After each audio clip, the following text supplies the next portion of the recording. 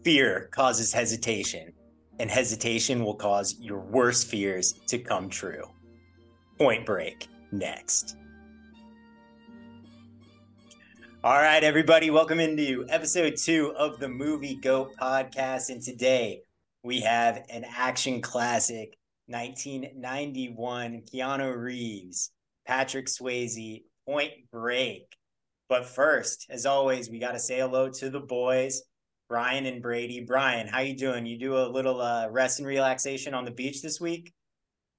Oh yeah, I'm doing well. I got some rest and relaxation down in Duck, North Carolina. Nice Point Break. Didn't actually get to surf. The waves were a little too crazy, but did some fishing, ate some good food, hung out with my parents, which was good.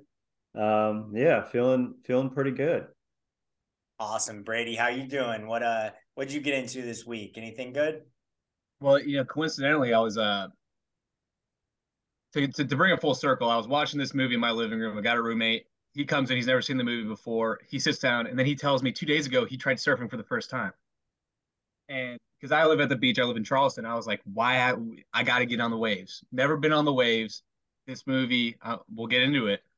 Kind of inspired. I think I might have to become one with the water. We'll see. I mean, someone should tell him to stick with it because surfing's it's the way, man. It's the Um, source. it's the source. All right. So last week we did Top Gun Maverick. That was my choice. And then this week we went over to Brian and we got Point Break. So, Brian, tell us a little bit about what Point Break means to you. First time you saw it, how many times have you seen it? Why was this your draft pick? 1-1, your first choice. And then we'll kind of get into a little bit of some of the casting and a little bit of the background on the show. Sure. So, I mean, this movie just means a lot to me. I would say I've probably seen it 70 times. Like I've seen it a lot. It's a good movie to have on the background. You know how like sometimes you go into like a casual bar or something and they're playing like surfer videos, like just in the background with some reggae music. It's kind of the same with this movie. Like I pop it on, put it on in the background. It just brings me so much joy. I think the quotes are so much fun. I think the acting is so much fun. I think everything about it's great. On a personal note, um, I would say like it's pretty funny. My brother loves this movie. He's a little bit older than me, so he got me into a lot of these like late '80s, early '90s movies like this. I would say for about a year straight, if you looked at our text messages, it was just Point Break quotes back and forth, and that was pretty much the extent of the entire conversation. The other personal thing I'd say about Point Break, which is kind of funny, the my first date with my wife, we got Mexican food, and I unearthed that she had never seen Point Break. So after Mexican food, we went back and watched Point Break. So it's almost like it was like a rite of passage for our relationship. Almost, she had to watch Point Break, and she actually picked up on some things in the movie that I hadn't seen after seeing it dozens of times. So that was pretty funny. But yeah, man, I absolutely love it. I love Keanu. I love Patrick Swayze. Last thing I'll say, if you've never seen the movie Youngblood, it's fantastic. If you consider yourself a hockey fan at all, it is probably the best hockey movie. I put it ahead of Slapshot. I put it ahead of Mighty Ducks. And it is Patrick Swayze killing it. Rob Lowe co-starring with him. And Keanu Reeves actually is in the movie. He has like two lines. So this was not the Point Break was not the first Reeves Swayze movie. It was actually Youngblood. So a little trivia for you, but also a movie to check out that kind of turned me on to Point Break because I love Youngblood so much too. I love that. And so, Brady, Brian kind of alluded to it there with this is early Keanu, Young Blood's just his little side part. This is after Bill and Ted's, but not a lot really there. Well, Did it's people funny at the though. time think that Keanu had the juice to be an action movie star and carry a film? When does Speed come out? Does Speed come out before this? No, Speed's No, after. Speed is It's Speed's two after. years after. after. So Yeah. would this be his first? Like, Speed because I know comes he's out like in River. He's in the River's Edge, which is a really good like '90s, sorry, late '80s grunge kind of movie. Um, but it was funny though. Before we get into the Keanu at all, I do have to say This movie, when I first saw it back in the day, I probably saw it on like USA Network or something.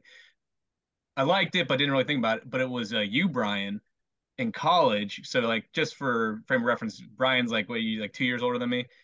He was big on the movie. It kind of got me. I was like, yeah, this guy's so into it. I got to circle back to it. And that rewatching and revisiting, it's kind of opened my eyes on it. I was like, I just thought it was like really solid, but not to get ahead of like what I think of the movie. But I will say I got to give you some props on that because I wasn't a true believer yet. I mean, I have to say the same for myself, Brian. Your love for this movie is infectious. And I think that that is just a great sign of any movie in general. If someone has this much passion for it, then there has to be something there. And I remember many times just at the house after a couple beers, just breaking down scenes, and you definitely opened my eyes to a different version of this movie as well. Um, No, yeah, so now, but now we can get a little into the Keanu. Now I brought up the filmography. It's interesting because I'd say Bill and Ted's was a big hit when it came out. I feel like then this year, so 1991, he has Bill and Ted's Bogus Journey come out, which is the very interesting sequel, and also My Own Private Idaho, which is a really good kind of indie movie from Gus Van Sant. But this definitely was like his moment, I feel like, because then he gets cast in Bram Stoker's Dracula by Coppola, and people are out on him in that movie, but because he sounds like Keanu and it's like the 1800s, but it's Keanu. It's like I have a thing. If you have charisma on the screen, you have charisma on the screen. It is what. But I feel like, what do you guys think about this one? I feel like when we were growing up, Keanu was a bit of a punchline for when people would say a bad actor, they would refer to Keanu. And I remember like when I was like probably in middle school, early high school, I was kind of like, yeah, he can't really act. He doesn't emote well. But now I'm like, no, he's a movie star. That's what it's all about. Like, Yeah, I don't know how to describe it. I mean, there's nobody like him. I often bring up comparables on this podcast, but the truth is like I don't know how to describe it. I get offended when people say he's a bad actor, to be honest, because like you watch him in these action movies like The Matrix or even, John Wick, and he just has a delivery that only Keanu has. And I think when he was younger, it threw people off because his voice, like almost like it's like his voice. It's the way he delivers the lines that I think people were like, he sounds kind of like goofy, maybe. I don't know. And I can see where they're coming from. There are definitely scenes in Point Break where I'm like, okay, he sounds kind of ridiculous there. But at the same time, like he's so magnetic on the screen for some reason. I think the more and more I analyze it, I think it comes down to like accessibility in a way because he feels like, and I don't mean this in a bad way. Like I think he's an amazing actor, but he feels like another dude, like one of my buddies, like what it would be like if he was acting and kicking ass while acting. You know what I mean? Like and I think it all comes down to his vocal delivery that people kind of have that perception of him, and it does bother me because I think he's terrific. I think he is one of the greatest entertainers like of the last 20 years on screen. And I don't think he's a bad actor at all. I think the punchline's always Keanu Reeves and Nicolas Cage. And Paul Walker, rest in peace, sometimes got that treatment too. I think all three of those guys are like, if they're in a movie, I'm inclined to go see it because I love watching them on screen. And I don't think they're bad actors. I just think sometimes they deliver lines in a way that can get made fun of. when you brought Nick Cage, this is a point I often make about Nick Cage, because I think there's certain people think that you judge an actor by how if like are they a chameleon? Can they do what Christian Bale does, where he can transform into anything, versus a guy like Jack Nicholson who just does Jack Nicholson. Sean Connery never changes his accent. He's playing a Russian in Hunt for Red October, and he has his Scottish brogue going. And I think like same with Nicolas Cage, Keanu. No movie is not more interesting when they're in it. When they're in a movie, 9 times out of 10, it's more interesting than somebody who's better fit for the role or who can do an accent, who can, pull things off like that. So that's kind of the way. And I think I was a little bit more pretentious when I was younger about it too, even just in general, the way I approach movies. That's why, like now, like when I see a Point Break, I don't know.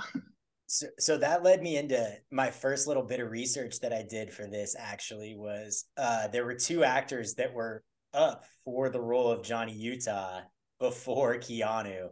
And they're more accomplished guys, at least at this point in the career. And I want to get you guys' take on what kind of movie it would be if it went to one, Charlie Sheen, or two, Johnny Depp was the other guy brought up for Johnny Utah. There's more too, and I mean, I'll just throw them out because Val Kilmer was considered, and this one I think would have been a bad idea. Matthew Broderick was also considered, which is just really Whoa. strange. Yeah. That's the only one that really had the flares popping for me. I mean, really, I cannot see Depp doing this, man. Yeah, neither can I. I Well, feel like like he would nine, take but you it got to way think too 91 serious. Depp was different. He had a different vibe to it. He was kind of the cool guy, Edward like Scissorhands uh, step. 21 Jump Street. I feel like he takes it way too seriously, and that's like why we love Keanu because he can get to this place. Well, this is why I will say, like, so for instance, like you almost want like a Matthew Broderick almost makes more sense, not from the I'm a college football star Yeah. sense, but like the idea that Johnny Utah is from the middle of America and he's like got like the California surfer dude voice like Keanu. I don't know if that makes total sense, but at the same time, it doesn't matter because I'll allow it. It does. It works. I've heard that Catherine Bigelow had a lot of say in this. I'm sure she got pushback from the production company. They were like, Bill and Ted, you want the guy from Bill and Ted to play this action I think was character? James Cameron produced this, correct? He was an Yeah. executive producer on it. At least that was her husband. Yeah. Yeah. So, and they made some great movies together. Yeah. But I just feel like I'm sure that people were like, really, you're going to use the guy from Bill and Ted, because he hadn't really had an action film yet. It's true. But Yeah, they saw something, obviously. And I think they obviously made the right decision here as you look through these casting what ifs. If I had to pick one out of that group, you know what I think could have worked? I would have actually used Charlie Sheen as Bodhi. I think he would have been a good Bodhi, but I don't think I would have moved Keanu. And I love that's not a knock on Swayze because Swayze was perfect. I don't want to remove Swayze, but that's the only thing that would make sense to me here is like maybe Charlie Sheen as Bodhi. I think that like early aughts, mid aughts, Charlie Sheen, like the Tiger Blood era, we see like how weird that guy can get. And like maybe late Platoon, where he's got the headband on and he's just really out of his mind, he could have worked as Bodhi in this. I think you're right about that. I mean, and that's not to take anything away from Swayze. Listen to this 4-movie run by my guy Swayze. And then I have a wild Swayze story to tell you. It's actually probably the weirdest thing that's ever happened to me in my life. But Swayze in this period goes Ghost, Roadhouse, Point Break, Dirty Dancing. Brady, how's that? How's that for Mount Rushmore? it's pretty good. That's a pretty good run. I mean, I'll ask it now. Is this your favorite Swayze movie? Yeah. Yeah, yeah.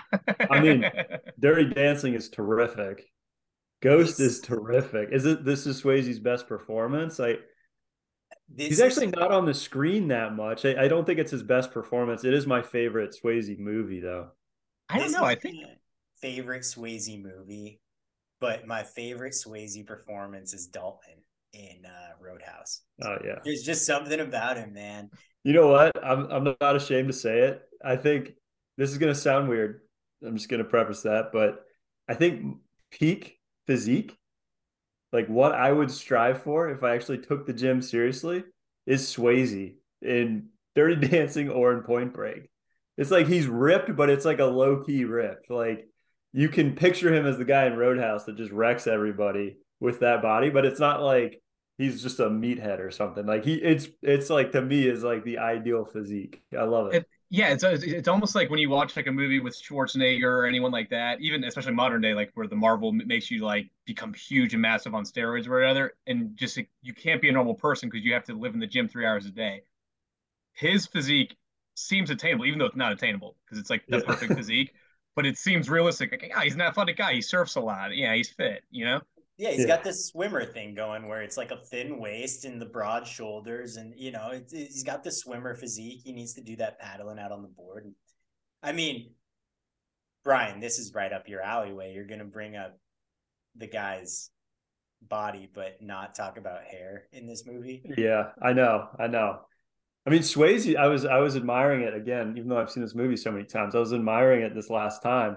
It is so borderline mullet, but it's not. Like, I don't know what they must have like used salt water or something to like curl it and tangle it up a little It's bit. feathered. I don't know, and I don't know if just feathered. Do you have to get it cut a certain way? But it's definitely like some magic that you can't do anymore. I don't know. It's like I we agree. don't know. We lost the technology. We can't replicate that hair anymore.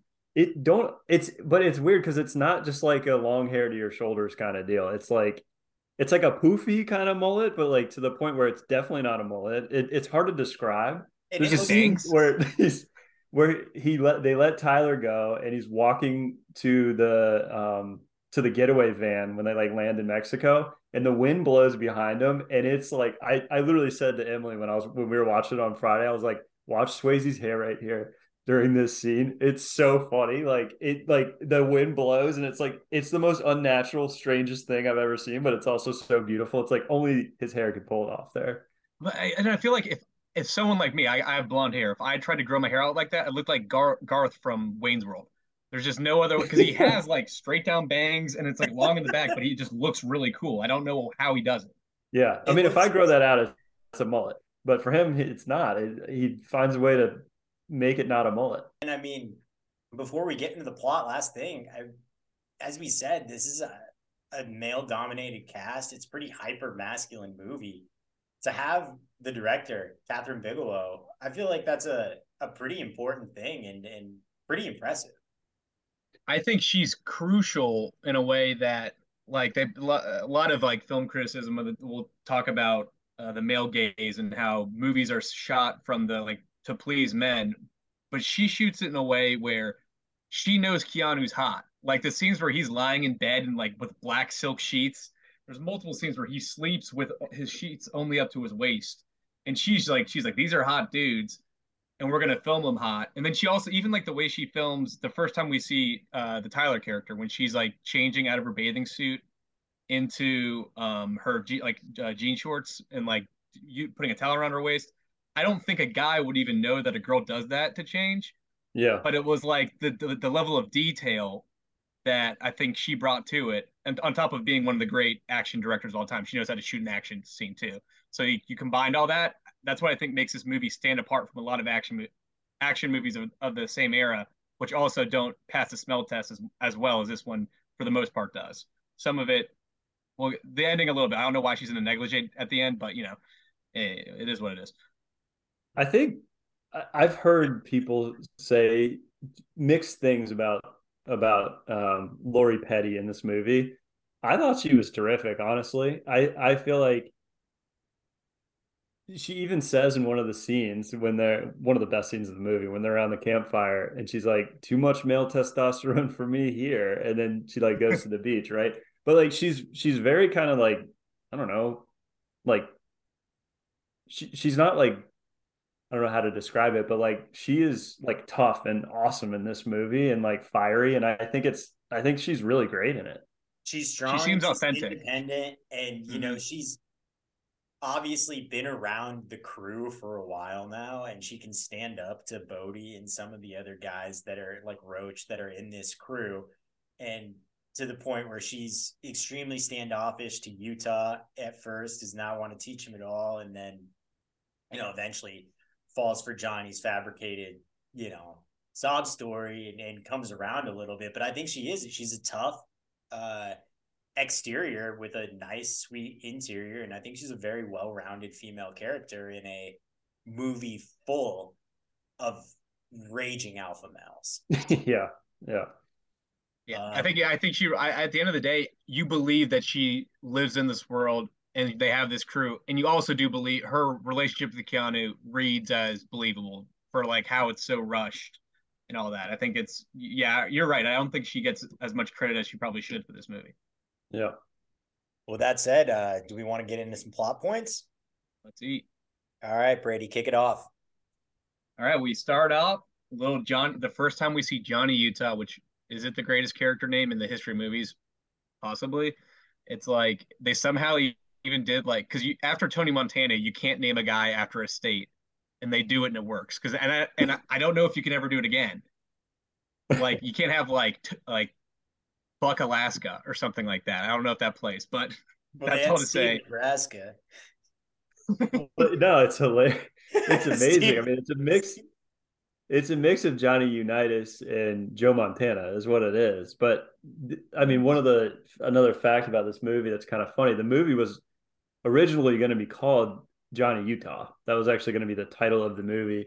And then they switched and they wanted to call it Riders on a Storm from based on the Doors song. But then they were like, well, this movie has nothing to do with the Doors. So so actually they filmed like half the movie before they actually settled on the title, Point Break, which is kind of interesting. But I think that's why Johnny Utah is such a bold name. It was actually originally going to be the title of the movie. And that's why they went so bold with it. I will say, and like, don't want to step on the plot toes real quick though. You could tell a little bit during the party at Bodie's house that they filmed it with Riders on the Storm still potentially being the name of the movie, because that felt like a 1974 party. It did not feel Yeah. like a 1990-91 party. There were a lot of psychedelic looking outfits and flowing type dances and people that looked like they were on acid and everything like that. It The was candles. it was psychedelic. The candles, there was someone like doing a little flame throwing action or flame tossing. I don't know, but Yeah. Well, yeah, yeah, it's funny I that you also say did that. have though that Utah is I the number one character name of all time.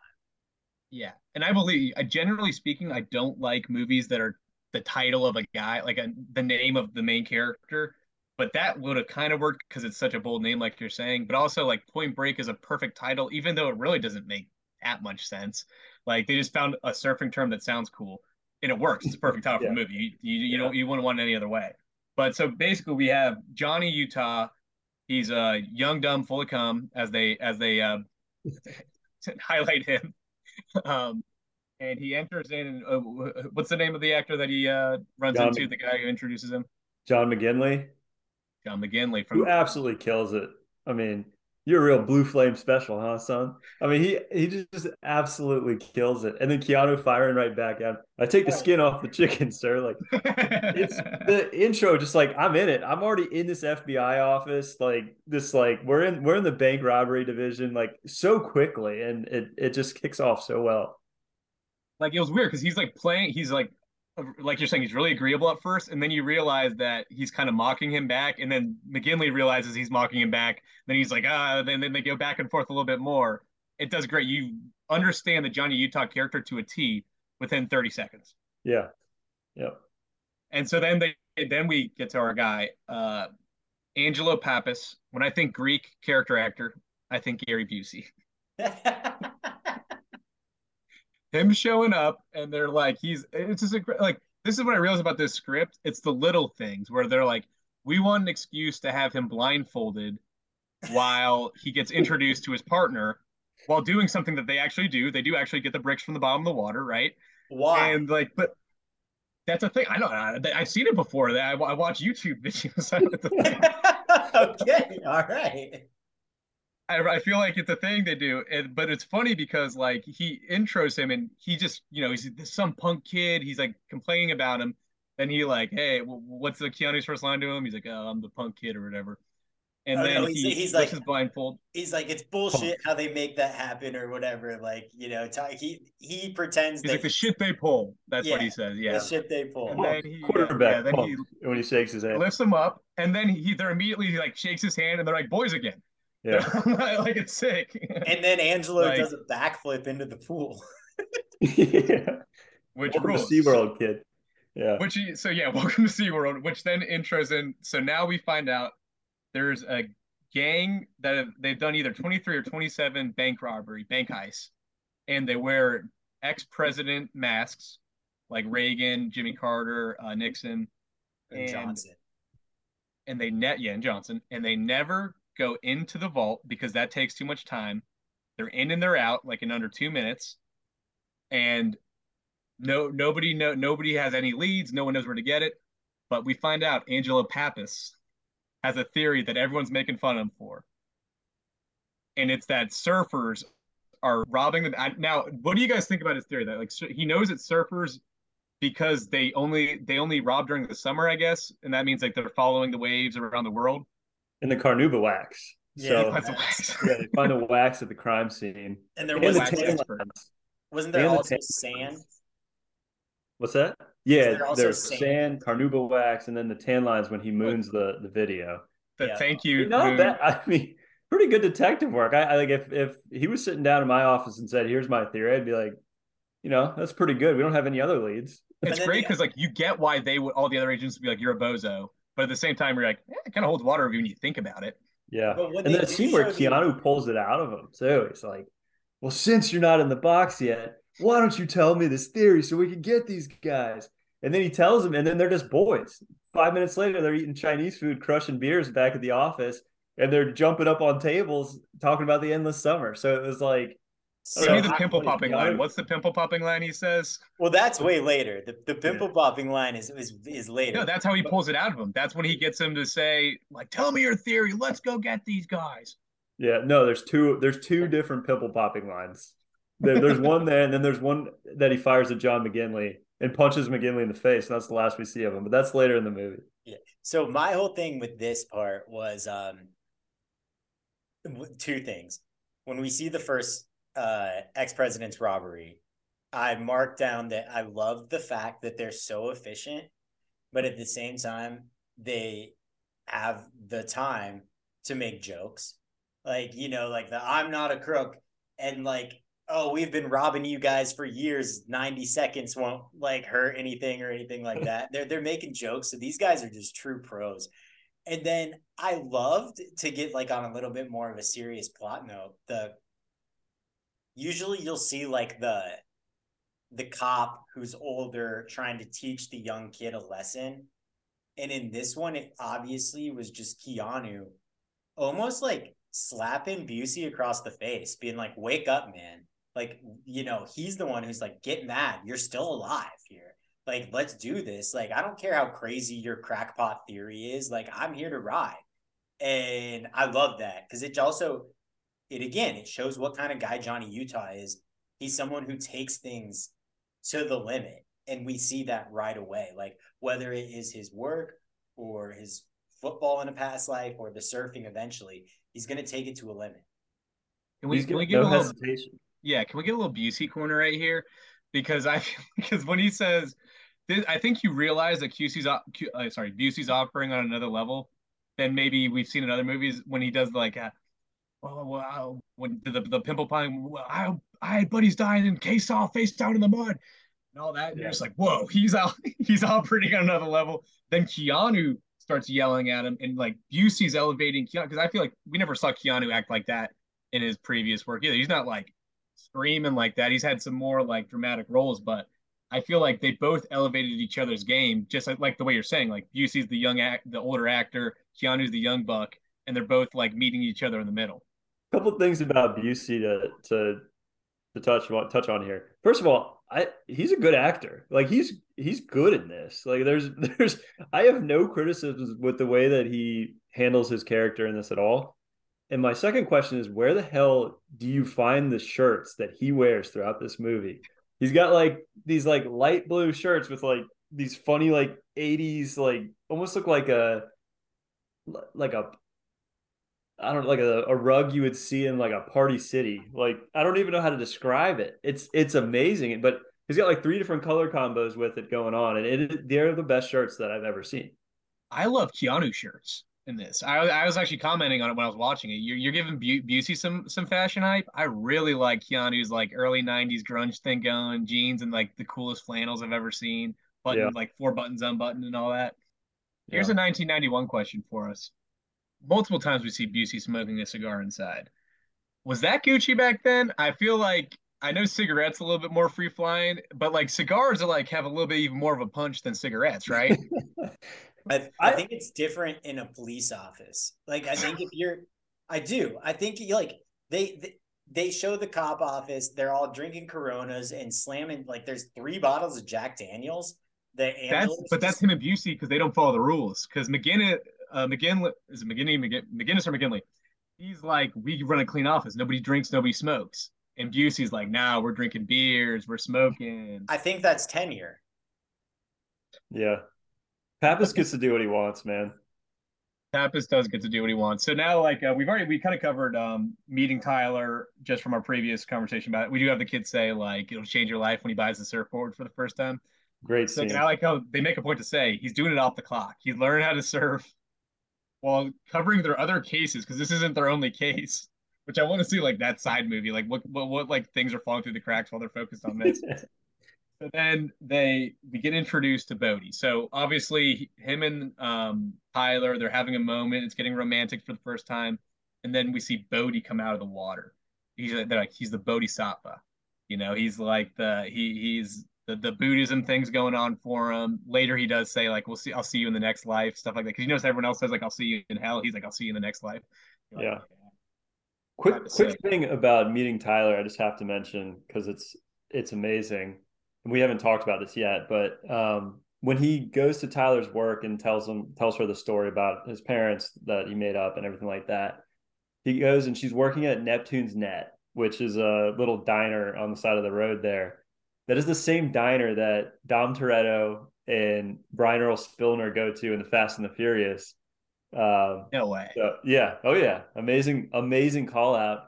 And the other thing is Keanu Reeves orders tuna on wheat in Point Break. Brian Earl Spillner always orders tuna on white, no crust. So it's a total call out to Point Break, which I appreciate. Like I'm a huge Fast and Furious fan. It is I don't want to say rip off, but No, it's a straight rip off. There's nothing wrong with it. It works.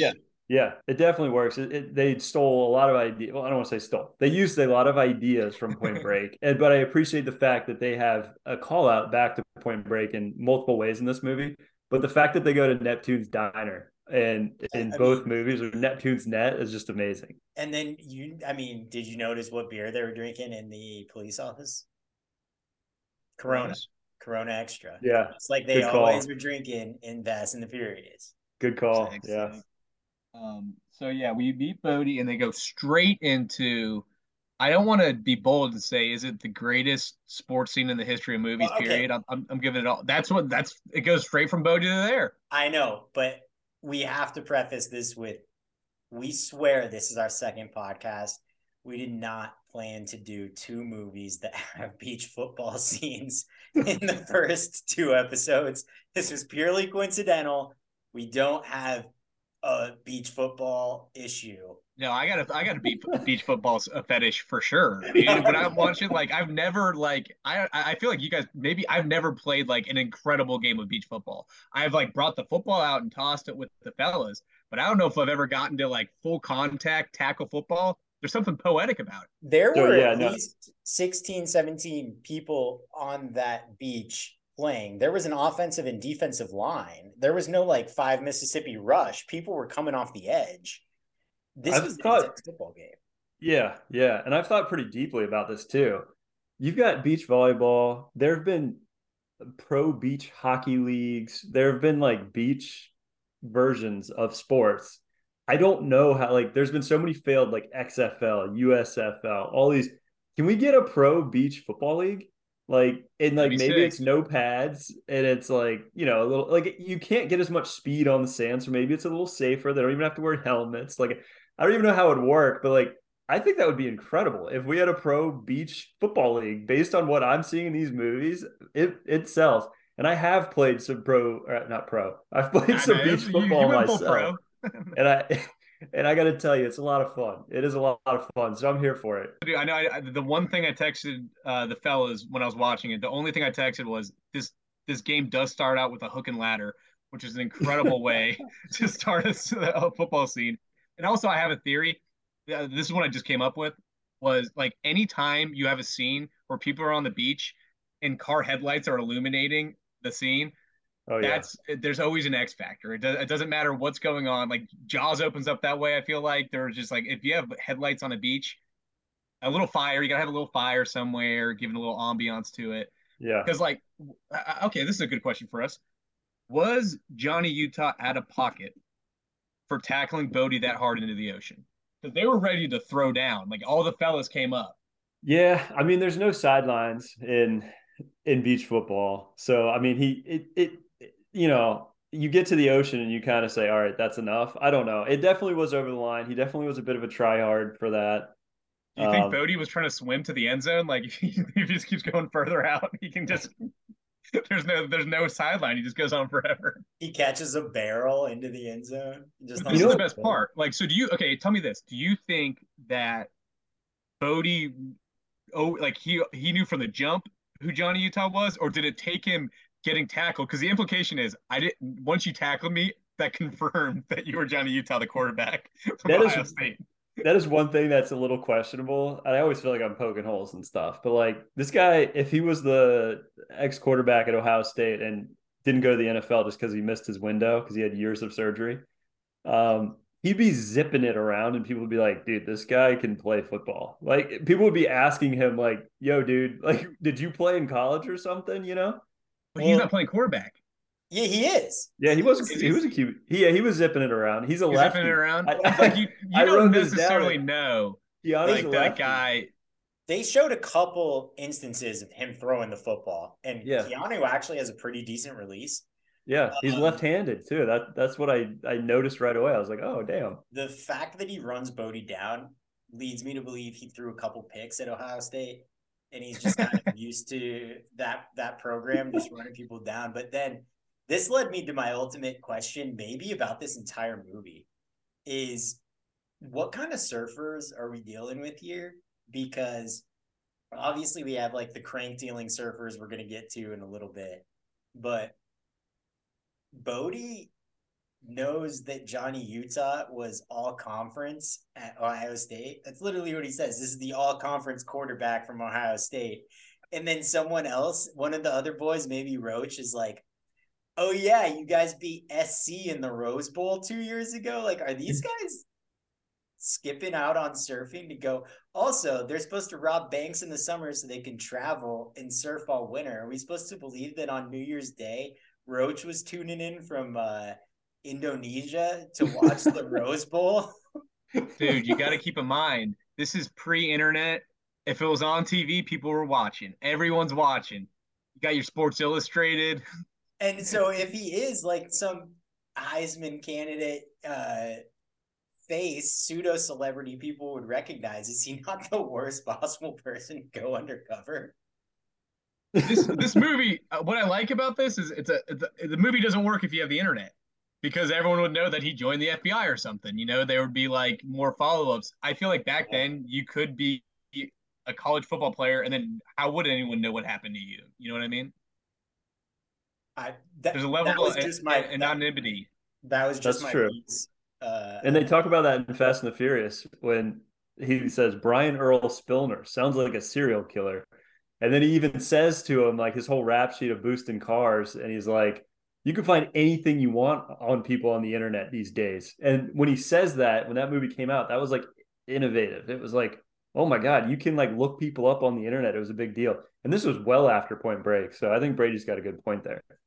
I think it really kind of bums me out when I don't want to be like the guy, like the old man shaking his fist at the sky, but like when you see people using a computer in movies like this, where it's like they still got like the black screen, green text going like that. It's almost like not the internet was a mistake, but like computers should never have progressed past being like really good calculators and like spreadsheets. I feel like just as databases, like those are cool, but I feel like I don't know. I just like looking back at what my life could have been if I didn't have like Twitter or something to distract me, like the things I would have done. just There goes all Microsoft this. DOS 94. It peaked at I DOS don't know. 94. Windows 95, it was perfect. We got to Windows 95, like you had like cool computer games, like you're playing Minesweeper. That's like the most time you can waste on a computer. Yeah, I mean, I talk about this all the time.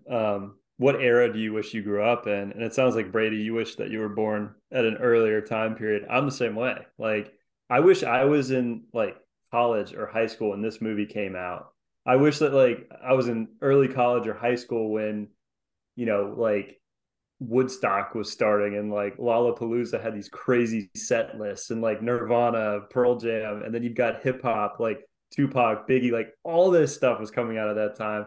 It would have been way better. And technology wise, you're not dealing with like amazing internet and all this stuff that we have today. I miss those days a lot. I feel like Gen X, if people sleep on Gen X, they had things going for them, like, but like, I don't, yeah, it's weird because they kind of got skipped out. I mean, that's their complaint, right? They're like culturally kind of like forgotten. It's like they skipped to millennials. It's like millennials and baby boomers, and now Gen Z, and like Gen X is kind of just like, well, what about us? And it was like they're the last generation that was like selling out is the worst thing you can do, and now it's all about selling out. Which I'm not like, whatever, go get your money. But it's kind of sick that they were like selling out is the worst possible thing you could do as like a band or like a an actor, things like that. Yeah. Any future sponsors for the broadcast, we are completely down with selling out. Disregard the last 15 seconds. We can. Well, I'm saying I'm not Gen X. I wish I'm ready to sell out. I wish I could. I'm a different breed, I guess. But I'm messing let's with get you, going. War Child. Yeah, that's what we're moving into War Child and the boys. All right, so So he here's my go thing. ahead. If you bring a switchblade into the ocean, does it work? Like, and also like after you disconnect his board from his ankle so he can't surf the rest of the day, is that not bad enough? You have to follow him into the shower with four of your other bros to beat him up. Dude, I mean, these if people are your crazy. nickname if your name is Lupton Pittman, nickname War Child, I like this is par for the course. And I love when he cuts the cord off the board and he's like, "Stay in the valley, man." Like it's so perfect. It's so good. It's all about the surfers are territorial, which is always like shoebies, whatnot. Now you just made a great thing I never realized. Do they say that War Child's name is Lupton Pittman, or is Yeah, that they just do. in the credits? No, Patrick Swayze says it when they're leaving the fight scene, Yeah. and he asks him like, "Who were those guys?" And he's like, "The one is Bunker Weiss, the one you dropped, and then the other one is Lupton Pittman, aka War Child." Dude, and Like the also details. the Right, I've They seen this only movie a live to thousand get times. I never even radical. like. I was like, I'm too jazzed up from the War Child interaction. Or cool it, War Child. So yeah, back off War Child seriously. I do want to talk about this fight scene a little bit though. Oh all yeah, right, well, can we start it at the beginning where he punches him in the ocean? You know how hard it is to get momentum to punch somebody in the ocean, especially with waves coming? That would be the sloppiest punch, and Keanu acts like it kind of knocked him out a little bit. And this is a theme throughout the movie that we're gonna see is Keanu gets beat up by everybody. I think he might be the worst hand-to-hand combat cop of all time. Maybe that's why in the credit sequence to open the movie they showed him shooting 100% because he's just so bad at hand-to-hand combat. Like War Child's girlfriend later that's completely naked for no reason at all beats him up. But like that floating punch while you're like diving in the ocean is unbelievable. Yeah. I I'm think I'm it's with sick. you on Keanu getting his ass beat most of the movie. When they actually start fighting though, I think that's where Keanu holds his own the best because he's up versus three guys. He punches Anthony Kiedis in the face from the Red Hot Chili Peppers, and then Anthony Kiedis is just like on the ground holding his nose. So maybe he's the worst fighter in the movie. But I love Pappas though. After he sees him get punched by War Child, and he's like laughing at him, and he's like not even like helping him out at all. He's like cracking up that he got it. He's like, I got my lights punched out. It's so funny. Well, we got to give shout out to Bodie. This is where we really get Bodie stepping forth, where Bodie saves the day, right? He comes Yeah. in, and all you're thinking about when Swayze breaks it, gets in a fighting stance, is like it's just Roadhouse. He goes in Yeah. Roadhouse mode. He's Can we like talk ready to about go. something? I need to debate this a little bit. So Bodhi jumps in and it's pure karate. He just starts throwing kicks, like high kicks, like to the neck, chest area. It's not typical. Like in most movies, it's like all fist fights. If you guys get in a bar fight, are you throwing kicks or are you purely? I almost feel like kicks are below the belt. Like I don't think I feel like it's like disrespectful. Like it's almost like against the rules to throw kicks in a fight. Weirdly, in this type of situation, I don't agree with you because in a bar fight, if you tried to throw a kick, you're probably hitting someone else. In this, it's sort of like more of an organic Open area. range. Yeah, I like think it's I free got to call you range. guys out on this right now. I think that if you can land a kick, that is fair game because most people that throw a kick are getting their leg caught and then pulled to the ground. Nobody's doing what Swayze does. Like it's crazy. Like kicking is very difficult to pull off that you don't look exposed. And most times you'll miss, fall over. You're opening yourself up in a way that you don't. Because here's the thing: was how do most fights go? Two guys like tackle each other to the ground. Um, Hockey fight style. I know. Brian was the one. Our friend Richard. He told me that you taught him how when you fight you got to grab the shirt because of hockey fighting. Yeah. That was a thing. I know that you did that in hockey. I didn't know you could do that in bar fights. Not that I've ever really been in a real bar fight. I've been Yeah, but hit none by. of these guys have shirts on, man. None of these guys have shirts on is true, but like what you're saying, like if someone in a bar busts out a kick and lands it, I can't hate. I've never seen someone do that.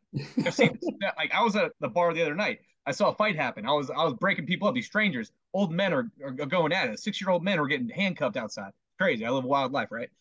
And no one was throwing kicks. Not a single kick. No one. I've never even considered a kick as a possibility. So when you throw that out there, I love it. If you can do a kick, if someone steps to me ready to fight and they land a kick on my jaw, I'm out of there. it's better than like getting tackled to the ground, getting punches to the face.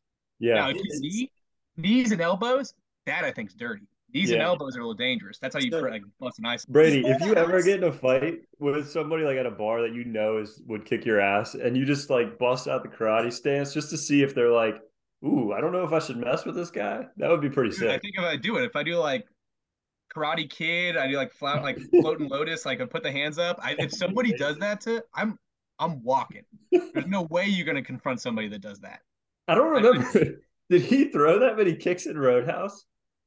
a good amount, a He good did. amount. Round There, has are, I can't kicks. really remember, but there he are a comes lot in of just ones. flying, man. There's He's a like lot where like the golden boot, dude. He just comes in, he's just straight kicks. It's Well, unbelievable. he kind of has an Eastern influence, like that Buddhism thing. It's a That's continuation from Roadhouse. that's and true. and That's then true. there's a lot of instances in Roadhouse where he kicks someone and they always go over something, whether it's over the bar, over a balcony, out of the house, through a window. Like you never just get kicked and fall backwards, which is awesome. Like because I don't think my momentum from a kick could move like a medicine ball, but like these can move like 200-pound men. It's incredible. Yeah. So can we have a little moment then? Now I'm thinking Dalton versus Bodie. I feel like they are different characters. They are not the same. I feel like there's a lot more charm in this Bodie, even though he's the bad guy in this. He's almost more charming versus Roadhouse. He's almost kind of like I'm trying. I can't even think of the right word for it. It's like almost like a Schwarzenegger vibe, where it's like he's a machine almost. And I don't even know if that's just in Terminator, I guess, because Schwarzenegger has so much charisma in everything he does. I mean, Uh, what does Bodhi refer to Rosie as later? A mechanism? Yeah. So Yeah. I mean, he's a mechanism in Roadhouse. Yeah, and Roadhouse is just a different vibe. He doesn't have the charisma that you see in like a Ghost or even his other the Dead Dirty Dancing. He has like a little bit more. He's more emotional, I guess. In that movie, he's very like he keeps his emotion like he literally says pain don't hurt, which Yeah. that's why maybe there's just a way. I don't know if these lines are iconic or he makes them iconic. I think Swayze gets a little underrated in my opinion. Yeah. But continuing War Child and the Boys. So now we have Johnny Utah, Special Agent Angela Pappas. They have their whole thing planned, set to go. After the party scene, of course, we got to remember low key, Catherine Bigelow does a great job with the romance scene where they sleep on the beach together, and Keanu's like, "Oh, I slept in," and Yeah. yelling at the sky, and you're like, "Ah," and there's like a little room, and you kind of like buy that their romance is budding in a way that's like kind of cute, and he like sleeps in, and they're laughing, kissing. We're jumping around a little bit though. I do want to talk about Want to talk the the party? yeah, the party. I do want to talk about Anthony Kiedis too. I mean, he's amazing in this. I think he gets punched in the nose and then Well, that's why he's like he shows up again during the raid. That's why I was moving to I was continuing the yeah. war child thread. But I wanted to ask the group who had the better performance. Is it Flea in The Big Lebowski or is it Anthony Kiedis in Point Break? Lee. It's tough because Flea will pop up in random stuff all the time. Yeah, That's he's in a why lot of that's the stuff. thing. Like, Flea's floating around. Kiedis is more iconic as a war child because I can't tell you the name of the character that Flea plays in Lebowski. I just know Yeah. he's one of the nihilists. And he orders the lingonberry pancakes. I mean, that's pretty good. That's amazing. But I think I might give the edge to Kiedis here. I Just because think he's hanging out with Lupton Pittman. Wait, sorry, I'm getting them all mixed up. So Yeah, Kiedis Brady, the playing guy from the Red Hot Chili Peppers, does not play War Child. That's why I was so confused. I was like, "That's Anthony Kiedis. He's huge." I've been confused this whole time. The moment you said that was Anthony Kiedis, I was like, "He doesn't seem that like he's." I always thought he was like a skinny guy. That was No, his he whole plays bit. Tone. He plays a guy named Tone. Yeah. Who And says clearly, that I would got to be take a the waste flea. of time. Yeah. He's the one who like Because I never starts really. fighting. Yeah. He gets his foot blown off in the ring. Okay, that's iconic. Yeah. Um, yeah, you're blowing my mind. And you know what? I was skipping through the party, but the party does have that. I mean, the whole thesis of the movie is when they're sitting around the fire and Yeah. Bodhi brings up they're like the 50, the classic line, just the layup of like it's better than sex. Then she's like, you must be having sex wrong. Always Yeah. a level layup like that. You just gotta take it. And then Bodhi's like the 50-year storm, man. It's gonna come. Like twice a century, the ocean has to remind us how small we are. And you're just like, let's go. And all the because even that one guy was like, I want to die. He's going off and he gets doesn't he get combative? It's He not says he's Roach, it's just the other gonna one. die. He just says that he's gonna die before he turns 30. But he doesn't Yeah. even he gets combative about something, and then Bodhi speaks, and that guy's like totally flipped his tune about something. But you Yeah. just see Well, Bodhi he does his gets speech. that's literally maybe my favorite quote in the whole movie, where Bodhi says Bells Beach, Australia is the biggest surf that there is. And then the guy goes, no way Bells is bigger than Waimea, bro. It's like that's one of my favorite lines ever. If you go to Hawaii, that like a lot of towns on the different islands in Hawaii have the same name. It's like the town Waimea like pops up on like every island. It's like a very common town name in Hawaii. And it just cracks me up because we honeymooned in Hawaii and I was like looking through all these different towns to go to, and I was like every time I saw Waimea I just was like, no way what Bells is bigger than Waimea, bro. I just had to say it every single time. So good. But But you know what's amazing is at the very end when with the big surf that you see that's supposedly Bells Beach, that was actually filmed in on the North Shore of Oahu. So it actually was filmed where Waimea is on the North Shore of interesting. Kauai, I think. But it's pretty funny that they used Waimea to show Bell's Beach, like pretty much like later on in the movie. I think it's funny too. Like that just shows you one gray sheen can go a long ways because you kind of believe. I assumed it was like Seattle they filmed it. It's kind of funny, Yeah. that it's Hawaii. Speaking of But No, Hawaii, wait. Well, so the ocean that they showed the wave is Hawaii, but the action between Swayze and Keanu is in Oregon. So you weren't that far yeah, off. okay, that's what I thought. That was like that okay. definitely looked like the Northwest. But also from that scene, my other favorite line is that he just goes off. He's like, "We mean something for the guy in the box, or does he call it like the coffin The metal rolling on the coffin. highway or something like that?" All of that, like the whole him just explaining we do this is why we do it, and they're really talking around the fact that they rob banks, but they're just like we represent a different way of living life that you don't have to do, but that way of life only works if you have money, which you the only way to do it is with robbing banks for these guys because they're not affluent. Yeah. But so then we after that, they have that scene on the beach, which I think did a really good job of like selling this relationship, this budding relationship. And Keanu shows up late. You got all the young other agents like you're late to your own raid, dude. What the heck? Pappas, I love that Pappas like gives him a little guff, and he's like, "All right, good, you're here." And then we have War Child on the bed. What do you guys think he's? I love that little performance beat where the guy's just laying on the bed. That's Anthony Kiedis on the bed. That's Anthony Kiedis. So I keep on Yes. in my mind. I can't replace War Child with Anthony War Kiedis. Child's is like a big dude with blonde He's hair. huge. Yeah, War Oh, Child's okay, a now I huge can dude. picture. So I have been imagining Anthony Kiedis the whole time. I just thought that War Child was the name of that character Oh, because it's okay, such a good okay, name. That's okay. such a good name. That makes more sense. I was Yeah. like, that's why I've been confused. And then we have the woman showering, and I love how the moment somebody knocks on the door, they have like Tommy guns, like it's like the 1930s Yeah. with like the Bell They're magazines and pulling out stuff. an arsenal in there. They're Tommy guns, but they look like they shoot like bazookas. They shoot like rocket launchers. They go through the wall like crazy. I think that plays. I like how they're going. He's hiding under the window. Classic lawnmower starts, and the walkie talkies can't work. This is pre-text. We don't need text. Walkie talkie, like this dang lawnmower. I feel like this action sequence is real solid. Oh I yeah. think the choreography, the shooting of the foot, the girl screaming the entire time. Anytime you do a scene like this and there's like screaming happening, always heightens the the tension of it all. Do any of the cops get killed in that scene?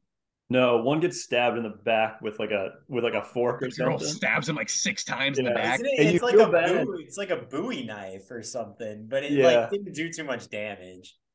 you're right. And then we end up with the lawnmower. I love that when the guy like gets the best. I kind of like that they always get the best of Keanu because when they're like pushing his face toward the lawnmower, it's shot so well where you think it's gonna happen, and then Yeah, like Busey just shows up, shoots it's the like lawnmower first, it's shoots the lawnmower to turn it borderline. off. It borderline doesn't work, but it is really well done. I think it borderline doesn't work because like every lawnmower I've ever used, and I've been cutting grass a long time, when you let go of it, it turns off because that's like a safety thing. But this thing's just running. So maybe Oh, this I is thought like about it. I pre had the 90s same thought. lawnmower. And the Don't other doesn't thing is matter to like me. the lawnmower is like stuck in the ground. Or like if Keanu's like putting his whole weight on it, it would just push forward, right? Like it would push away from his face. But either way, like either and then also Pappas comes over and turns off the lawnmower by shooting it, which Yeah, like that rules. sharpshooter, man, that was incredible. And I think like even like so for instance the lawnmower thing, I think that's a magic in movie things where I know like in the scene I didn't know exactly what you're talking about. When you use a lawnmower, you hold the handle, and when you let go of the handle, it turns off.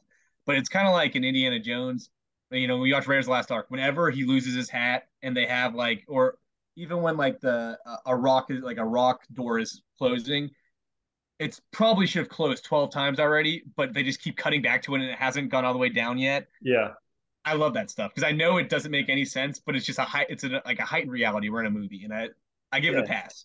Yeah, no, and I love it. I mean, I think it's well done. And when you watch it, you're sitting there, you're like cringing. You're like, oh, like, Mm-hmm. and it gives you the proper feeling, I think. Sometimes you see a high danger moment in movies, you're like, oh, it's kind of cheesy. But this one, you're like, oh man, that would be so awful. And like you like almost can't watch it, which is the reaction I think that they were going for. So I think they really did ace it. I was just saying there maybe are Yeah, some it's visceral. I think additives. you're right. It's visceral. It's the same way that the shoe getting shot. Like you've seen 1,000 times someone get shot in the torso in a movie, but when somebody gets their foot shot, it Yeah. looks like 10 times worse than anything you've ever seen in a movie. Yep. And that was Anthony Kiedis, not War Child, by the way. Fair enough. I'm gonna be haunted by this for the rest of my life. So they pull they. This is when we have our moment, right? Our favorite guy dyed blonde hair because he's undercover. Tom Remember Sizemore, baby. Tom Sizemore, the god of '90s movies, Agent shows Deets. up. You have one of the best. He's only on screen for 45 seconds, if that, and you like want Probably. more of him. Like Yeah, he I was gonna should have say been probably. like I don't even know if like you want like it doesn't work because you see so little of him and he's so electric. He's I Like so think like well, I think he was teased in a couple other scenes. Like he might have like been to his back to the camera. I think he might have been in that house during the raid. he was. He gets destroyed. It was like Terry Tate, Yeah, office linebacker. right. They run in and he gets tackled so hard he almost like breaks his neck. It's Because actually amazing because if you've seen the movie, you know he's with the DEA, and then yeah, you watch him during the raid. It's so funny. He's just protecting himself. It's hilarious. and I never he's noticed so that. like this is what Sizemore does. And he he gives the action is the juice line. He The best stands sound up of to movie De history. Niro as like the greatest actor of all time. And in this room, he's with Busey and he's McGillney and he's with Keanu, and he just goes off on them, all of them, and he owns the scene. You think I Like like this hair, man? staying at the Ramada. Like I mean, he owns this scene, Is and this the it's so best? Is this like a beautiful. dream scene though? Like for an actor, if obviously you're not in the lead role, but in terms of like So a I would 90-second scene, is there a better scene that you could get? Because it so is. I was gonna say like 90 seconds. This might be it. I was gonna say the one that I would go back to is the Baldwin Glengarry Glen Ross, but that's like a 7 minute monologue. But if you only That's have so like funny. 9 minutes to go at somebody, this is pretty high up there. I think what differentiates the Glengarry thing, which is like one of the great scenes in movie history is this. I don't know. This is Sizemore bringing what he brings to the role. It's not like on script this scene's popping, right? Like you could see a scene like where a guy people do angry a lot, right? Like people like it takes a Tom Sizemore to show up because like I'd say 99 times out of 100 we're talking about this entire movie, we're not talking about that character. But because it's Sizemore, because he brings that gravitas to it, he's so unhinged, it plays like gangbusters. Because Yeah, his and also crazy has to equal Busey crazy. and McGinley does a good job like hyping him up because he's like Special Agent Utah meet DEA agent Dietz. And then I love after he goes off, he gets so angry, and then Pappas responds with nice tattoo, Dietz. It's That's one like of the best McGinley lines plays of it the movie. perfect. Yeah. McGinley, that's the one scene McGinley underplays it because he knows Sizemore is overplaying it. Yeah. So that's the time he's not doing it, right? I think that's like a Sizemore, perfect. he pulls out the two bags and he's like, you know what this is? And like throws it at him. Oh my God, And I man. love Pappas has been around so long. The second he sees it, he goes, "Oh no!" Like he knows what it is. And you see Keanu's face. He's like, "No, what's going on here?" And then he starts to put it together. That It's scene like, is like yeah. maybe the best done scene of the movie. Just that whole 90 seconds is just masterfully done. Like each character is playing a good role, and obviously the dialogue, Sizemore just owns it. Mm. And then Yeah. bank robbery, right? You Well, know? so no, we can't skip before they actually do the bank robbery itself. We have arguably the greatest line reading in the whole movie. It's when they're sitting in there. First off, I every time I watch this movie, I lose it just from the moment you hear Busey laughing. Calvin and Hobbes, funny. This is the Yeah. funny stuff. And then he goes with the it's time for lunch. It's 10:30. It's 10:30 a.m. I know the best meatball sandwich. Utah, give me two. Also, before that, this vendor's on the street trying to sell him oranges or something, and he's like, "No, we don't need that. We got a lot." Yeah, he's like, we got a We got lot. We lots. got a lot. Yo, and So so good. Brian, I gotta ask you this. Our good friend Russ, he has a problem with adults drinking milk after like noon. What do you think about adults drinking lemonade? Because Keanu gets two lemonades at the meatball sandwich shop. Dude, you're calling me out because I drink lemonade. I'm a lemonade guy. I'm not, so I don't want to get too far into this. I don't want to waste time on this, but when I go to like a fast food or fast casual place and I need to make a soft drink, I do a third lemonade and two-thirds water. So it's extremely watered down lemonade. It's I a did little that when I was healthier. hungover in college. Oh, Like that's my seriously. drink. I don't do soda. I do watered down lemonade. That's my Well, thing. I will say this, like to really hammer home the lemonade point. I get what you're saying. Like I haven't seen somebody order lemonade in a really long time. It's it's less bold that Keanu. Like fine, if Keanu goes up and says one lemonade, that's fine. Pappas didn't say get me a lemonade too. Keanu assuming that he will also want a lemonade at 10:30 a.m. is incredible. With his two meatball subs because he's starving, and then his, to your point, turkey on his brown bread. He said you should have got me three of these. Yeah. I could eat the ass end out of a rhino. That scene just amazing.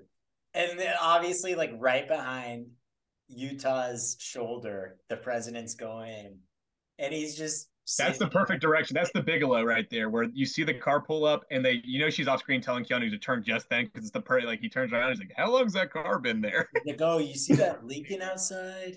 And like, yeah, I would love to go back and time it and see if it is 90 seconds, how long it takes them to do their bank job.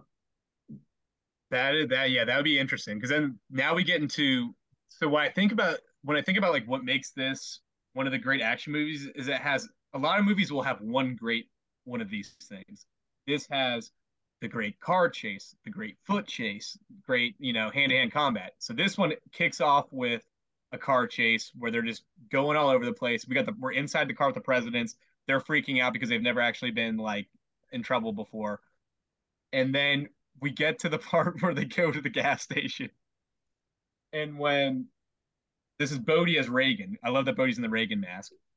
When he busts out the flamethrower, I don't know if that works. I feel like that's a highly dangerous way to do it to ignite a gasoline. It's and pretty shoot. amazing though. It's such It's an incredible. iconic. It looks Yeah. incredible. Well, to be fair, earlier during the beach football scene, no, it was not during the beach football scene. It was during the party scene where they go surfing. Some guy stabbed a thing of kerosene and Incredible. poured it, and he didn't light on himself on fire when he lit the thing on fire. So just the rules don't apply in this movie. I don't even know because for all I know, that could be the way it works. Who knows? And I don't want to again. Would never want them to change a thing about it because it's great because he's continuing to burn the car because he's burning the evidence, but he gets a little too overzealous with it. He's a little too cocky. The guys are like, we gotta leave him, we gotta leave him. They're like, no, we can't leave Bodhi. And then Keanu, this is what's so hilarious. Pappas, what they get turned around or something. Keanu just gets out of the car and starts running on foot after them, and they just happen to hit the gas station. So because he's picking up, he started chasing a car on foot, catches up to Bodhi, and now we have one of the great foot chases of all time. Well, to be fair, that car they ran over the spikes, so that car had flat tires, so they were going to have to abandon it, and that's why Keanu chased him down. I thought it was just a bold assertion on Keanu. Either way, it works because this also has one of my favorite weapons ever used in the history of movies, and that's when Keanu's already gone through like a glass window, done everything. When Bodhi is standing around the corner and throws a pit bull at him, the idea that he stopped running, picked up some dog, and waited around the corner to throw it at him.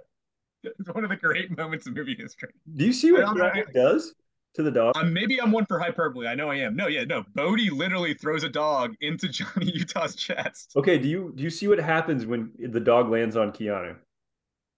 Does it lick him? Dude, you have I like okay. So again, I mentioned before when I watched this with my wife on our first date. Um, this is one of the things she picked up on. When Bodhi throws the dog to Keanu, he catches it, and I'm not kidding you, he punts it.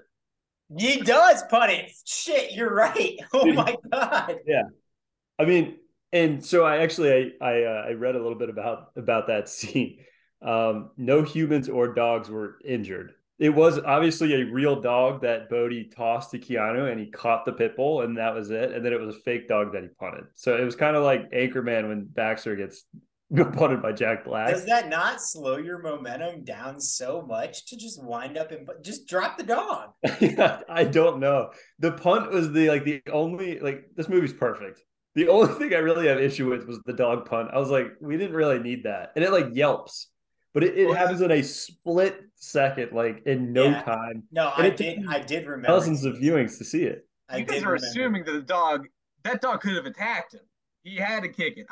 Listen, I'm not for kicking dogs. I'm only pro kicking dogs if somebody uses a dog as a literal weapon during a hot pursuit foot chase. And then, but this is why it took a perfect script, right? So they get through this incredible foot chase, which is just a great direction and a lot of Keanu doing his own stunts, which you can tell. And then they have the moment where he jumps down into is it the LA River, I assume, or that concrete. Yeah. And he blows out the knee again. And you're just like, they've already set it up, the great excuse on why why he had to leave, why he's a professional football player. He lands on his knee. They have that moment where they make the eye contact. And then when Keanu fires off the shots into the air, so perfect, so incredible.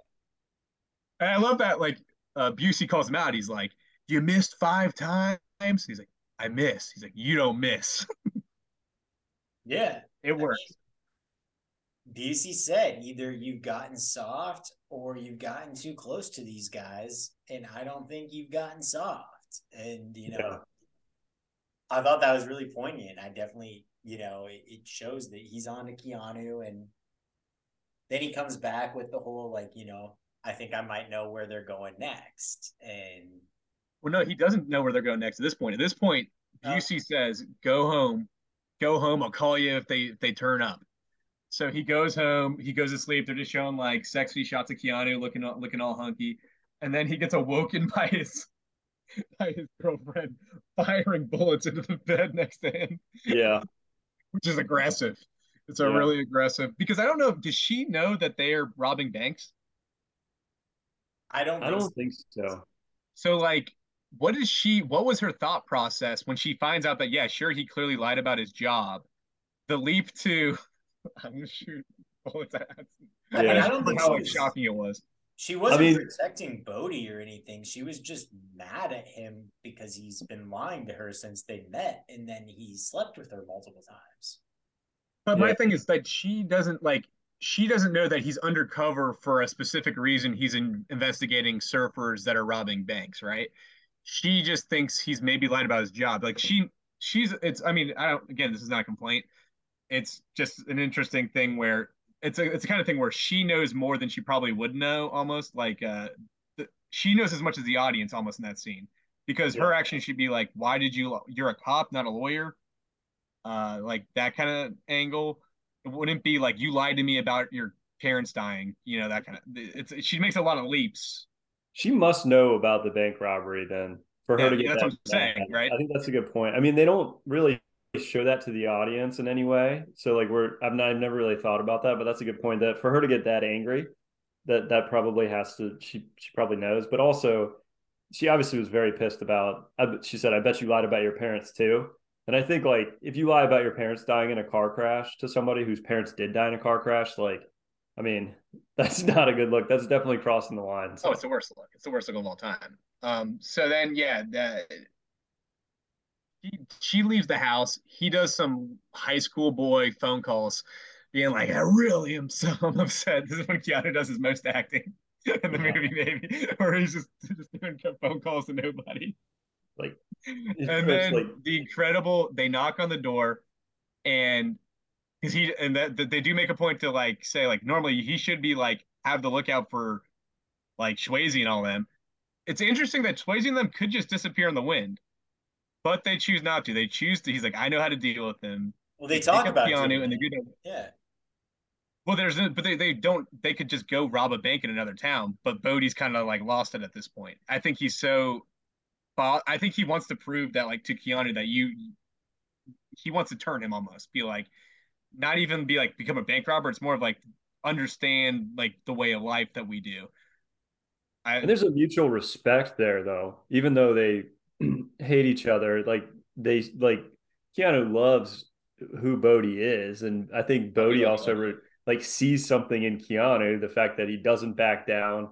He's a wild man too, like underneath it all.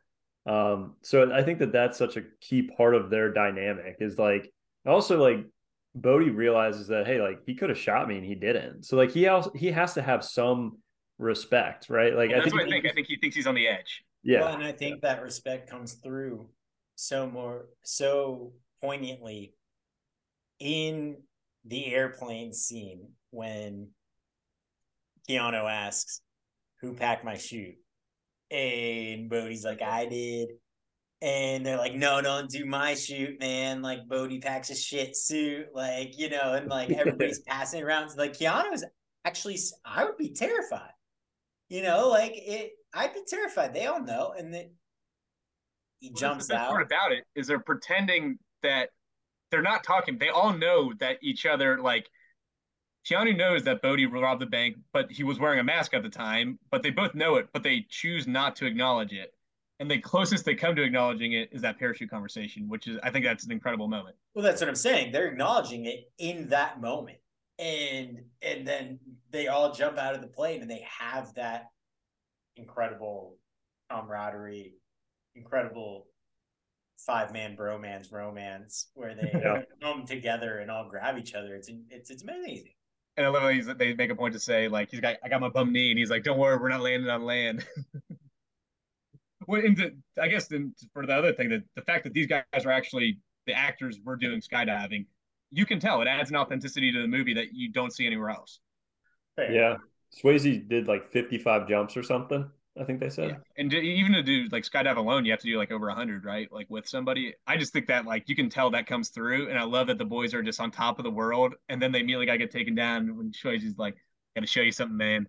They go into the truck and they see Rosie's kidnapped um, Tyler, and he's like, "She's crazy," and he does the whole thing like again, pre phones, pre internet. He's like, "There's no way we can call him. I have to meet him at a certain place at a certain time." Perfect setup. And then the idea that he's like, I'm gonna make you do a bank robbery with me, and we're not giving you a mask. It's just that's when like the serendipity of like a perfect screenplay comes together there. right? And then they go in there, and you always, whenever you watch these movies, like you never want to see a hero. You just want the like, it's so stressful. Whenever like when the off duty cops land there, he's looking at the security guard. He's like, "Come on, man, we got to do it. We got to do it." Keanu's like getting into it a little bit, like trying to scare people, and then they say, "Let's go into the vault." And you're like, "Ooh, this isn't good." They're not even following their own rules. Bodhi's gone completely unhinged, and then it ends with everybody getting A lot of people get shot. everyone gets shot except Bodhi and Keanu, right? Well, Keanu has a bulletproof vest on, but he You're does right. get I shot in the forgot, but chest. he gets his bulletproof They vest. both get shot, and they Yeah, both have a bulletproof vest on. yeah.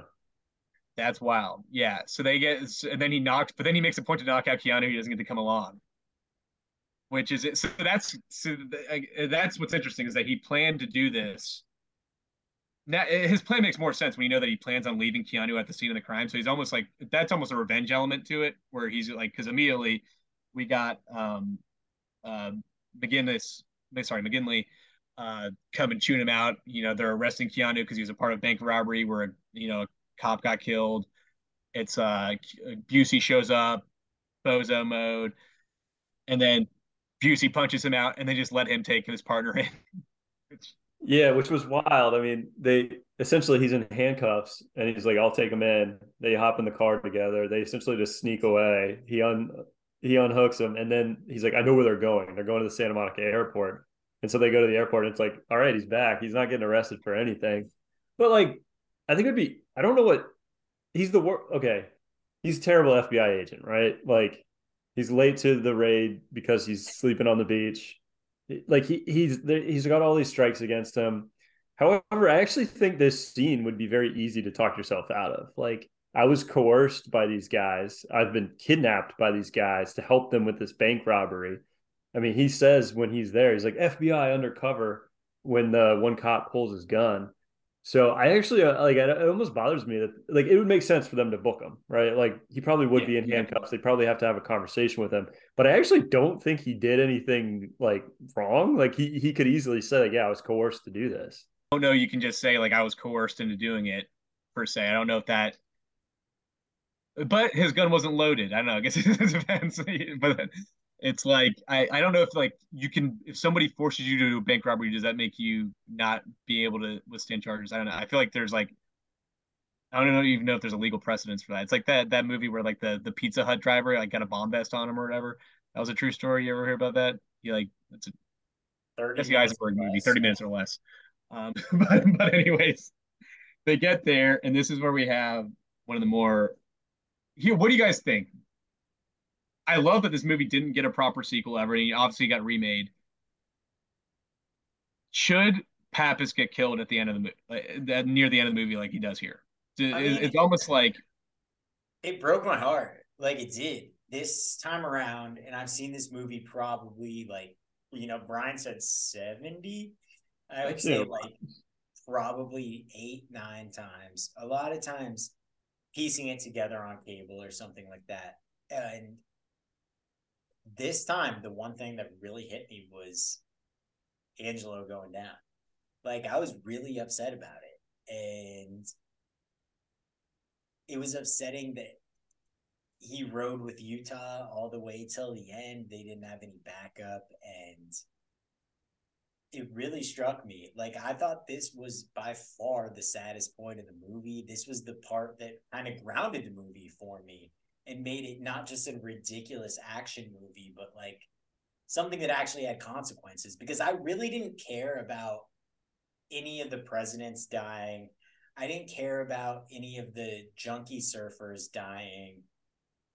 I well, they're did the bad care about guys. Angelo. Yeah, they're the bad guys. I think I don't know. It does feel like it's from a different movie almost because like in this movie but there's like a trope of the partner getting killed, and you almost like want him not to die in a weird way.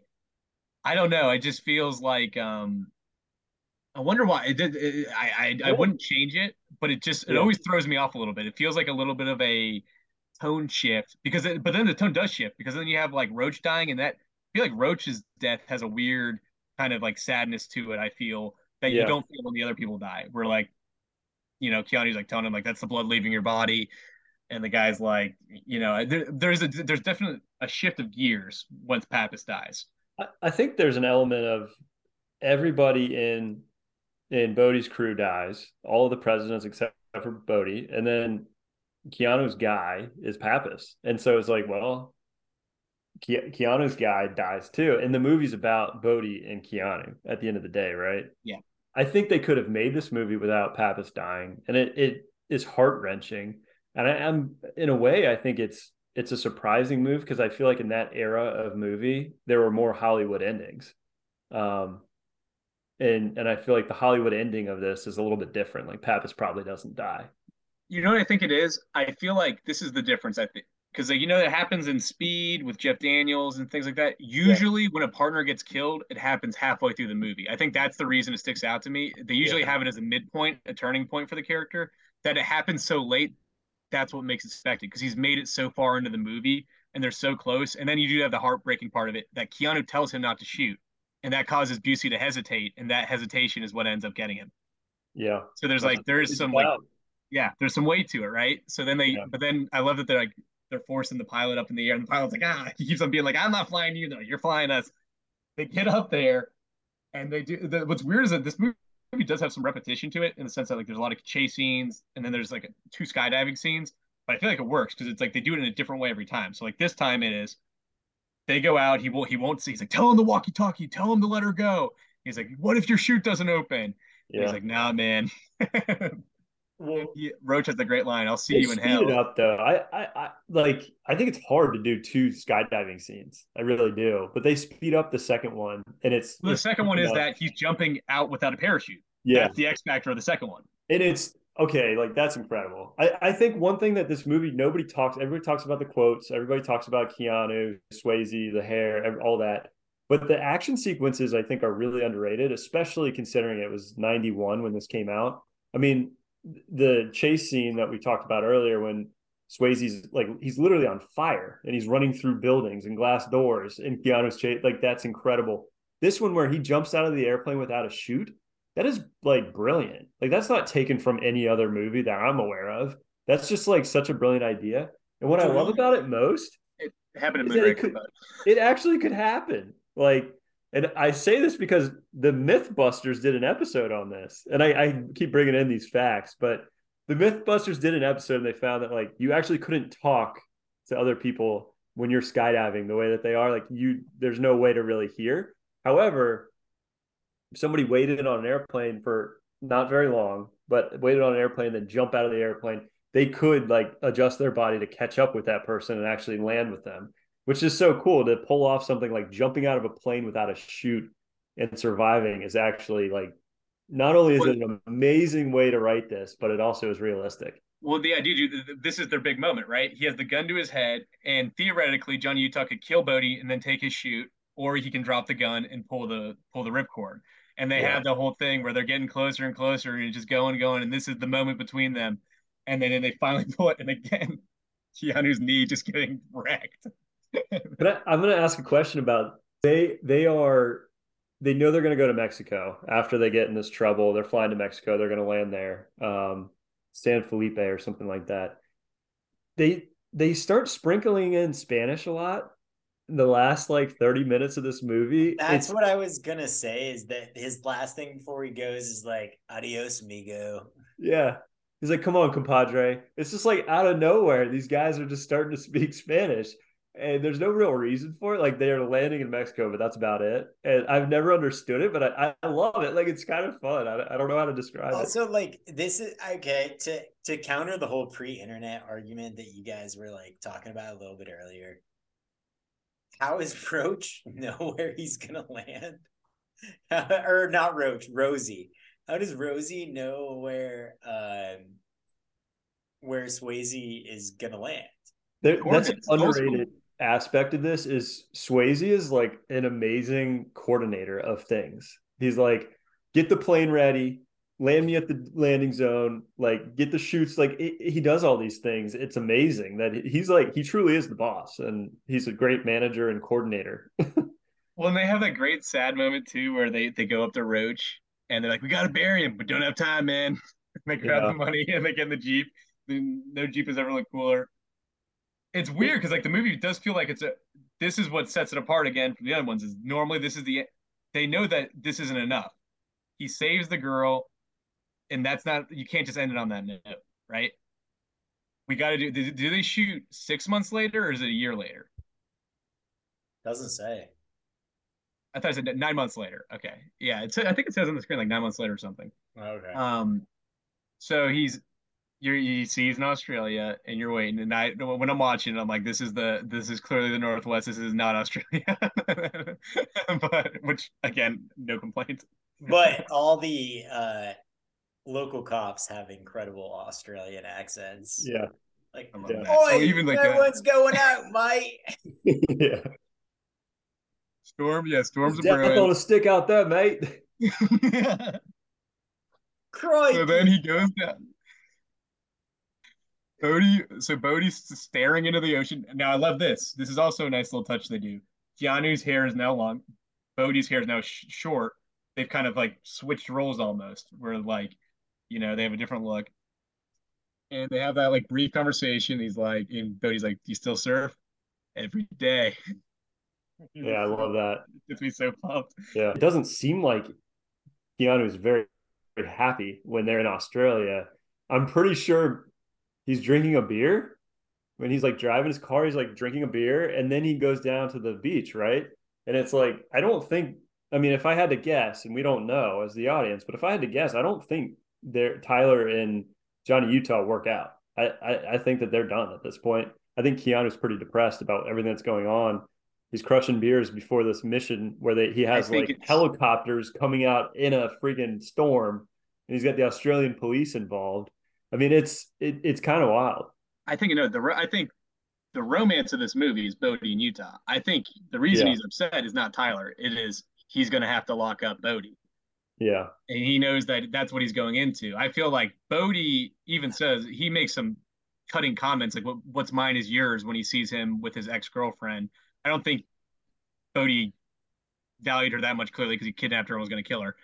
Um, and I feel like this is like that's why the fight we want to see these guys two stand off 1-on-1 finally to see who's the bigger man, right?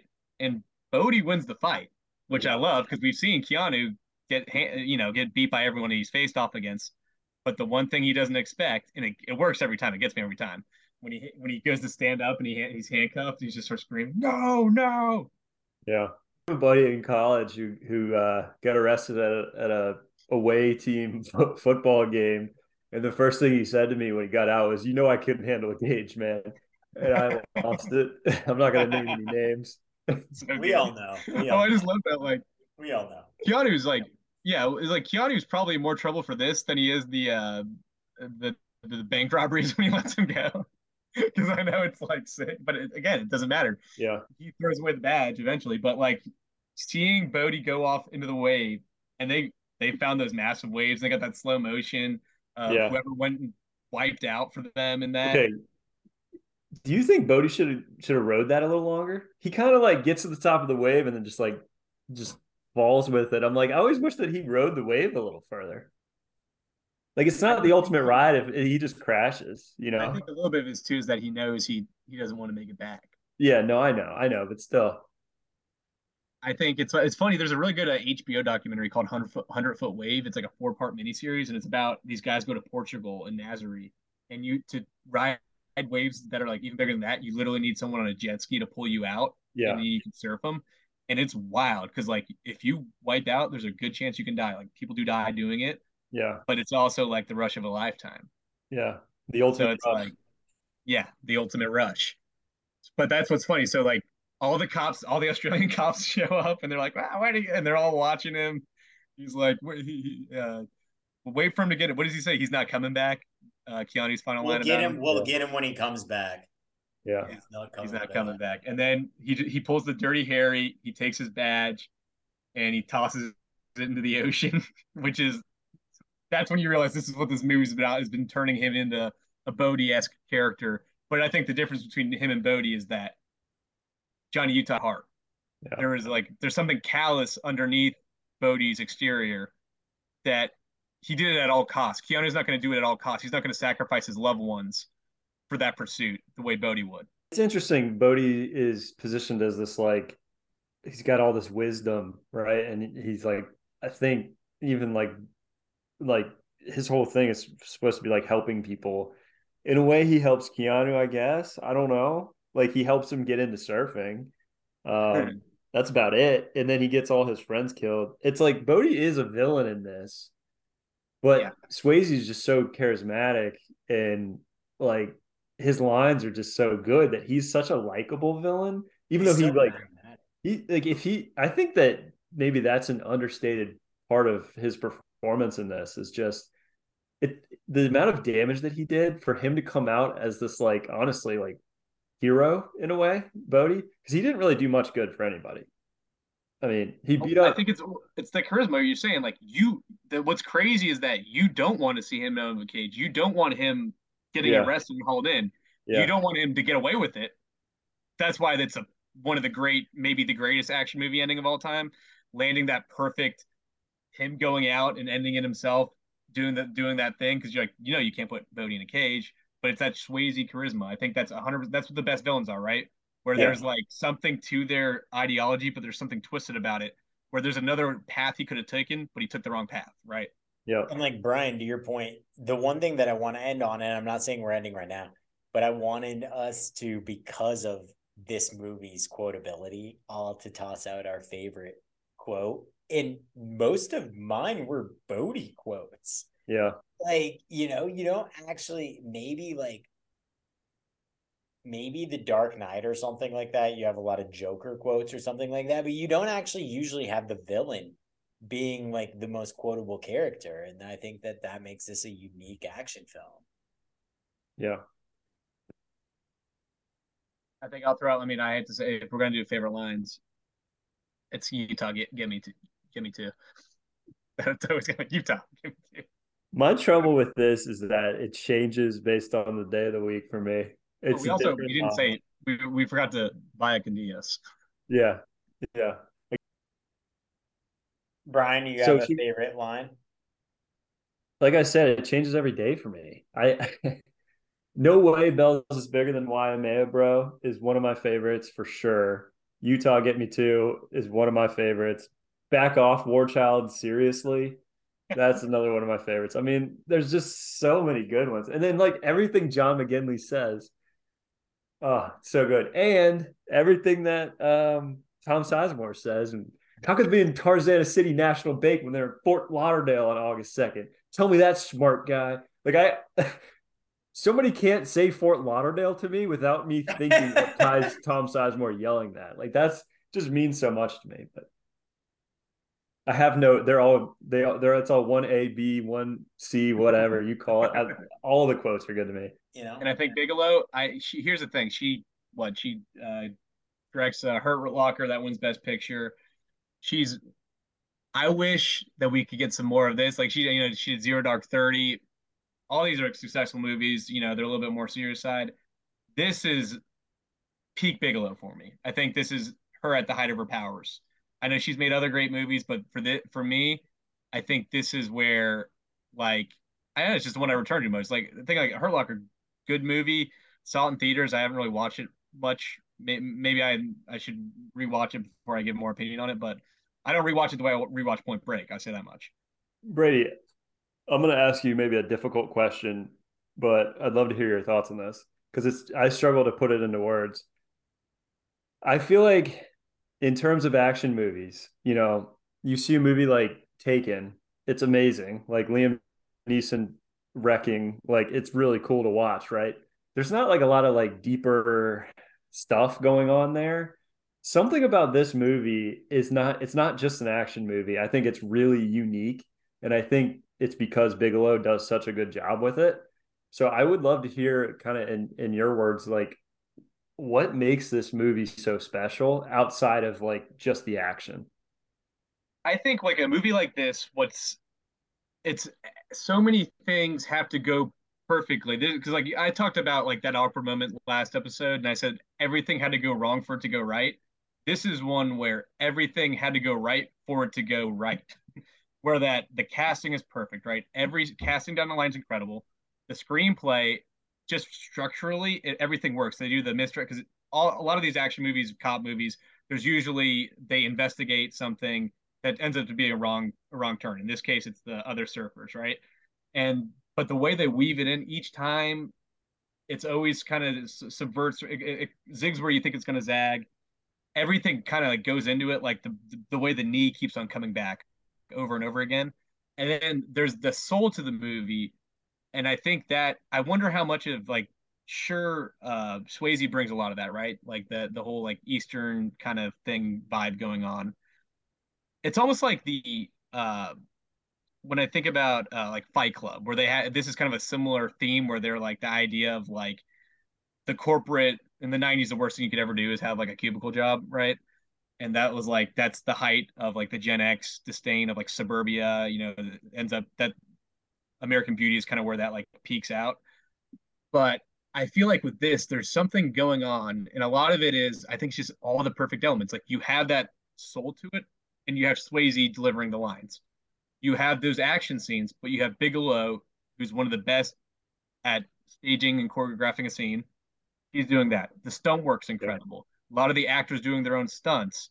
And I feel like when they all combine, it's almost like a perfect object in a way. And it's funny. That's the other thing. It's hilarious at the same time with Busey giving Yeah. like the fact that we get so affected when Busey dies, that's crazy. He's Angelo Papist. But it works because there's a heart to Busey that you maybe don't see in the way other directors have used it. Yeah. I guess my point is I think there are a lot of like popcorn action movies out there that become cult classics that people love to watch. Maybe Roadhouse is kind of in that category. And I'm not dogging on Roadhouse, but I just think Point Break has a lot more to it than most action movies. And I think, like people kind of like chuckle when you say you love Point Break, but for me, it's like, no, like this is actually a great movie. It's not just like a fun movie to watch. And I think that's truly how I feel about it. By all means. All right, so we're discussing a new segment. We're introducing a new segment here, and it's called I think it's recommendation corner, or maybe it could be fine wine corner because this is where we're gonna week for week we're gonna pair a movie like that's aged like fine wine. Maybe I'm getting too into the metaphors, but the point is a movie that maybe since we talk about the greatest movies of all time, right? So we can't really a lot of times we're gonna be doing a lot of big hitters. This is leaving us open for maybe some movies that we might not do a whole episode on, or maybe we will in the future. But I found a movie I thought would be a perfect pairing with Point Break. It's called Big Wednesday, and the reason and guess what it is? Gary Busey. The movie came out in 1978. It's directed by John Milius, the guy who wrote Apocalypse Now. Um, he did Red Dawn, Conan the Barbarian. He was a part of like Spielberg and Scorsese, that whole club. But it's a coming of age surfing movie. Busey plays one of the three guys, and it's about guys coming of age during Vietnam, and they love to surf though. And it's like a really, I think it's a Charlie really don't serve. underdiscussed. Yeah, it's Jan Michael Vincent, William Cat, and Gary Busey are the three leads, and people don't discuss it. And like a little funny thing about it is that Spielberg and George Lucas traded points on Star Wars and Close Encounter of the Third Kind because they thought like Spielberg was like Big Wednesday is going to be a hit. He's like it's like Jaws meets American Graffiti, of the decade's most successful films. It was a huge flop. In recent years, it's been had like a rediscovery a little bit, but this is another movie though where you see Busey has like an X factor. He's like playing the blonde hunk. He's playing like a Bodie, not like philosophically, but like that's kind of what he's looking like. He's like a jack guy, blonde hair. All these guys do is they live to surf, and it's like but it's more grounded. So it's a hangout movie. So I think if you're looking for something that kind of gives you the vibe of Point Break, it's like not action movie. It's just like it's coming of age comedy drama that deals with some like serious subjects while also being like tongue in cheek in some elements. If you like kind of like the Dazed and Confused American Graffiti kind of vibe, that like almost like I don't want to say like Sandlot, but like the way it like kind of captures summer almost like that endless summer, like Endless Summer would be the other pick, that great surfing documentary. But I think that the Busey element was like I had to make a point shout out to this because I also think Busey doesn't get enough credit. And, for a lot of people, he's Gary Busey in Entourage, and Gary Busey in the tabloids or something. But I think he's a Black Sheep. yeah, he can be a great actor. That's my point, and I think it's definitely worth checking out if you dig Point Break. Do you feel like Catherine Bigelow probably saw that, and that's part of the reason why he's in Point Break? I do wonder because It I sounds mean, like it. I mean, your description of it, I was like, well, now I get why Busey was chosen for this and why that's he what would want to do this. that's honestly why I was thinking about it, and I was like, because I was thinking about Busey when we were watching this, right? And he won an Oscar for I think the Buddy Holly story where he plays Buddy Holly that came out in the '70s. And apparently he had a motorcycle accident, and that kind of is why his like brain got kind of rewired a little bit, and he became more like bigger personality. But back in the day, he was a little bit more low key and sustain like leveled out. And I think when you now that you say it, maybe she did. I think that it definitely played a role in his casting because I Yeah. was just honestly what led it was like, why would you cast Angela Pappas to be Gary Busey? Just the name, Yeah. Angela Pappas. I mean, but like, yeah, it's kind of cool that he was a surfer when he was young, and now he's playing the old dog. Kind of, it all came full circle. Are we ready to get into the scoring segment? Yeah, let's do it. So I'm gonna give this the GOAT status as the GOAT quotable movie. I think that, as Brian alluded to earlier, with the texting back and forth with his brother, this is all stuff that we quote all the time. Every line in this is just perfect. Like the dialogue is hilarious in its like own little way, and I think that this is the GOAT quotable movie.